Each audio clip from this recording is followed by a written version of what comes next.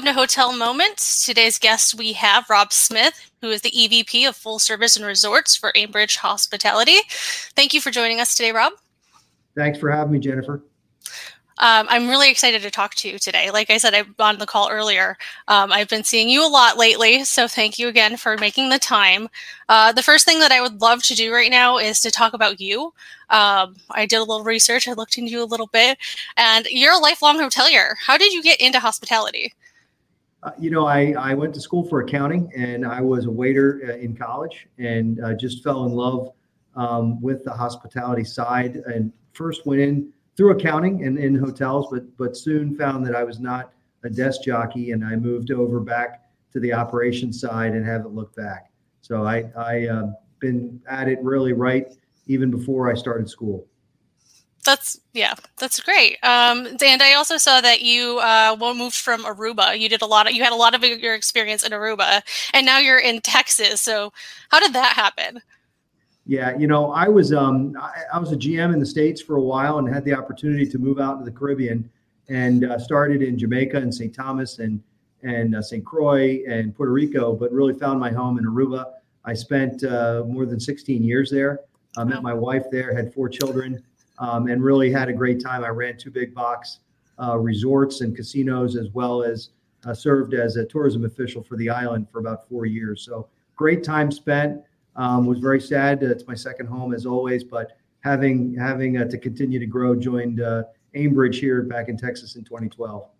Well, how would you say it differs? I mean, besides the obvious, working in Aruba and then working back over, stateside. Well, the great thing is, part of my job, I'm over Caribbean resorts for the company. So I get to go to all the great places. We manage an asset. Nice. We manage the Marriott in Curacao. So I'm all over the Caribbean on a regular basis. I get back to Aruba quite a bit. My wife still has family there. So it was an adjustment to move back to the States, and we miss Aruba dearly. But from a career perspective, it was a great thing to do. One of my favorite questions to ask on this show is, what is your favorite story from hospitality? And you having so much experience, I have to ask you specifically, what would be your favorite story, either on property or company-wide? What would be your favorite hospitality story? Oh, God, I have a zillion hospitality stories, most of which I cannot tell. But I ran the Jupiter Beach Hilton for a time early in my career. And across the street was the Burt Reynolds Theater. And Burt Reynolds was in the hotel all the time with all different celebrity friends of his. And it was just a great time for me to meet and interact on a, one-on-one friends and family basis with just some really cool people. And I'll always remember it. That's great. Did your team, did the hotel team, they knew who he was? They were equally excited? Or He owned the Burt Reynolds Theater across the street. So he not only was utilizing the hotel on a regular basis, but everybody that he brought in for the theater would stay at the hotel. So it was like a big family, and he was a wonderful human being. So that's one of the great things about hospitality, is it opens so many doors for you to travel all over the world and meet just great, wonderful people. Yeah, I checked in Eddie Money to a Hampton Inn I worked at one time, and the front desk had absolutely zero clue of who Eddie Money was. Even after I told them, I was like, "Take me home tonight? Do you take us to paradise? How do you guys not know about this?" No, they didn't have a clue. So that's why I had to ask that question, because even though you have a theater across the street, sometimes these things happen. So I had to ask you that question. So thank you for that. So when I think of Aimbridge, I think of positivity and I think of growth. And I mean, this past year, hospitality has obviously suffered, but it seems like you guys, there's nothing stopping you. So I see you guys growing in hotels and in hiring. How are you able to keep doing this? What's your secret? Well, I'll tell you one of the things. We made a decision early on in the pandemic, while many of our competitors and the brands were making the painful decision to lay folks off, that as a company, we were going to hold on to our operations staff and not let go of anyone, because we knew that our owners and our property staff were going to need the support, regardless of the reduced occupancies and the loss of business. And it's really paid off for us. It wasn't our intention, but because we've been there during a hard time, our owners respected that. They loved it. And we've grown because other hotels have paid notice, and they want us to manage their property. So during the pandemic period, we've added about 450 hotels to our pipeline. So the growth has just it's been amazing, like you said, and exciting. But we're more excited about the fact that we're now bringing back our staffs in the properties as business levels return, and we're starting to see, light at the end of this pandemic. Yeah, that's one thing that I've always been curious about, is that many hotel companies have cut most of their operations staff. So they're running completely skeleton crews right now. Occupancy is going to come back, but I have to imagine, I'm guessing that it's going to come back in bursts. How are they going to prepare for something like that? You bring back staff, for just a short period of time until it's slow again? But it looks like you guys have thought kind of further down the line on that. Well, and when I talk about operations staff, I'm talking about our corporate support of the properties. Okay. At the properties, we've really leaned on our managers. I mean, I respect them more than ever because they're wearing all kinds of hats to make sure that we keep the lights on during the low periods of occupancy. One of the exciting stories about the field is during the pandemic, a lot of the older workforce within our properties made life decisions, went into other forms of work, whether it's public sector work, or they made career changes. Mm-hmm. And a lot of our millennials see it as a positive. When I'm out in the field, they're saying, I thought it was going to be years till I saw jobs open that I could grow into, and now I see all this opportunity, and just how fresh that is to walk in and see excitement about, as the business comes back, a lot of young people wanting to join our industry and wanting to be a part of our company and part of the guest experience. So it's been exciting for me to see some real energy about things coming back. Yeah, I've been hearing something similar. People looking as this as an opportunity of growth. I guess it's the silver lining, having all of these new positions. And yes, lots of people got furloughed during this time, but now is the chance for them to really take their career to the next level. So again, that's why I love seeing that you guys are still hiring and still growing. Has been amazing. What do you think has been your biggest lesson through all of this? I'm a glass half full guy, and I see that there was a real silver lining to this, that people during the pandemic learned to appreciate each other more, learn to lean on each other more, learn to accept help from others where they wouldn't in the past. And I think the guest is being appreciated more than ever because our hotels saw a time period when we didn't have them. And sometimes you have to be reminded about, the good things in life. So I think that, the whole hospitality industry will have a real resurgence and rebirth as our business comes back. And it's just exciting. Yeah. So question for you. I know that Aimbridge largely has branded hotels, but you also have a number of independent properties as well. How do you think that this is differing, affecting them differently with brands versus independents? Unfortunately, the pandemic really had everybody suffering as business travel and leisure travel was down. And it really is a market-specific question. The brands weathered the storm a little bit better because they had the customer base, and usually the independents do better when there is a concentration of business in the market and compressions created. But really, it's all really market to market to answer that question. Yeah. Okay. I guess that definitely makes sense. What I can tell you, Jennifer, is the types of business has changed. Like our drive markets that have demands, like our coastal properties in Texas, or in our coastal properties on the West Coast, they've been running unusually high occupancies, especially in the summer period and on the weekends, because people want to get out of their homes.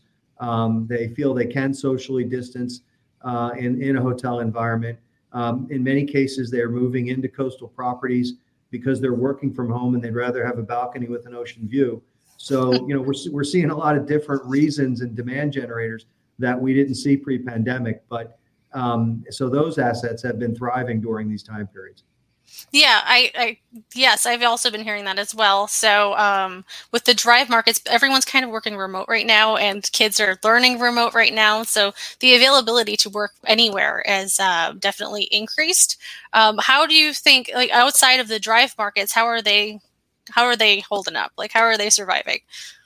Well, we're tracking that very closely, and with 1,600 hotels, we certainly have a data point that I think we can trust across the U.S. And as the pandemic started opening up in June or July, we saw properties across the company getting back into the mid 40s to 50% occupancies, mostly concentrated on the weekend or long weekends. Midweek was hurting. We continually improved up until about October. And then we saw a little bit of a blip in November and December where we got back in the 30%. A lot of it had to do with market-specific lockdowns as there was a resurgence. But we're seeing it again in January. Business grew in the month for the month from our forecast perspective. February, we're running in the mid 40s. And in March, we're looking like we're going to knock on the door of 50%, which, 2 years ago, I would have cringed at. Right. But today, I'm very excited to hear about a 50% month, and especially in the leisure destinations. We run a few beautiful properties that we run the Grand Reserve Hyatt in Puerto Rico, and it's a beautiful property. And transient bookings the last 3 weeks have been on fire. So people want to get out, and they're as they get some confidence that the numbers are going down and vaccines are going up. Right. I think we're going to see a huge surge in business. I agree. And I keep hearing this rumor that it's going to be 30% increase over last year, which won't put us at the 2019 occupancy numbers. But I really think that everyone's been pent up so much, like so long, that there's going to be this just a huge surge as soon as people feel safe. So I hope that that's. I'll tell you, for 2021, Jennifer, I don't even look at it as a year. I look at it as in quarters. The first quarter, we're still in lockdown in many cases, and we're going to run poor occupancies and not get back to 19. Is there a chance by the fourth quarter we get back to 19? I don't think we're going to get there yet, but I think we're going to get within a good margin. But I think that we're already seeing group bookings in early 22. And I think by 23, we'll be back and be ahead of 19. So, if you look at the past in 1918, when the last major pandemic, right afterwards, we had the roaring 20s. So, we're hoping that the pent up demand creates that kind of atmosphere. I love your positivity, and I think that you're right. And I think that explains the growth, right? So where else are you guys looking to expand to? Like, where are you guys focused on growth now?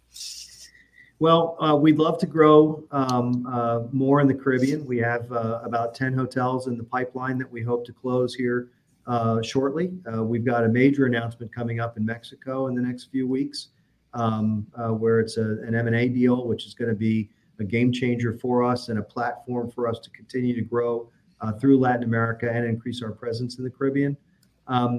And we're not looking for growth just for growth's sake. We're looking to grow smart in the right way, and that's we think those exciting things are going to keep happening for Aimbridge. Yeah, I think that you are definitely the industry leader, and I think that people look to you. So, yeah, that's amazing. If you had any advice out there for hoteliers or people who are struggling right now in the hotel space, what would that be?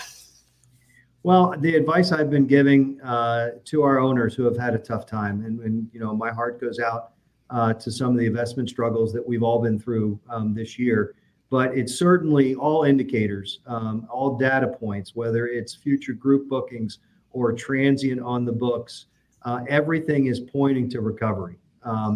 So I think as long as the vaccines stay on schedule and we're able to keep this momentum going, I think it gives owners an opportunity for optimism.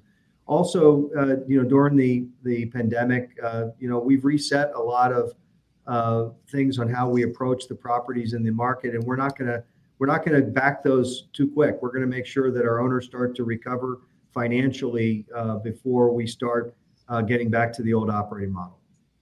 Yeah. Is there anything also when you're looking to open these hotels, is there anything new that you guys are trying to implement in these properties, like just based on the reactions from COVID and what the new type of guest is looking for? Any new policies or technologies or anything like that? Well, I think when you're looking at that, you're looking at short and long term, and we certainly are looking for contactless touch points right now during COVID. I don't think the hotel business will ever go to contactless because we're a human business and Right. we're born in hospitality, We're in the and business of hospitality. it, Exactly. it just doesn't work when the humans aren't involved.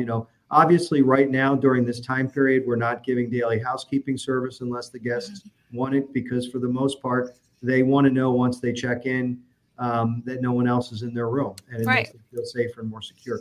Well, we don't think that'll be forever, but for now, it's the right thing to do. We've had during this time period, we've added very robust marketplaces to our hotels, even our upscale properties. And the guests like the opportunity to go in and browse, and whether it's buy beer or wine or upscale prepackaged food. We learned from the restaurant industry that was doing it outside the hotel that they still want to eat out. They just want to take it Yeah. home or take. So we've got a very robust market now in all of our assets that's really been producing well. And I don't think that's going to change either. I think that the customer still is going to want that as an option going forward. So I agree. So most hotels have taken away the breakfast and everything like that. Do your markets address that now?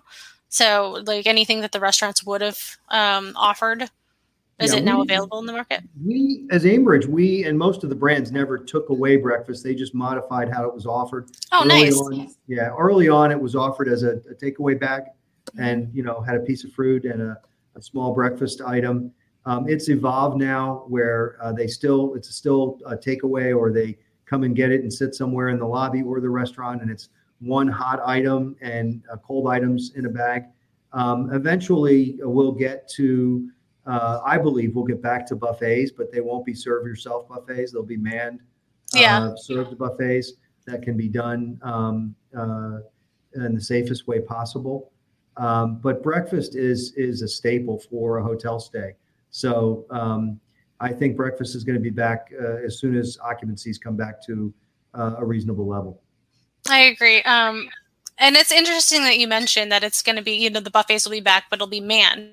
Do you think there's anything else like that that's going to change because of COVID? Do you think people are going to be not wanting that daily housekeeping service as often, or do you think that's going to go back? All of these little things that we've changed due to COVID, I'm wondering how many of them are going to stick. Yeah.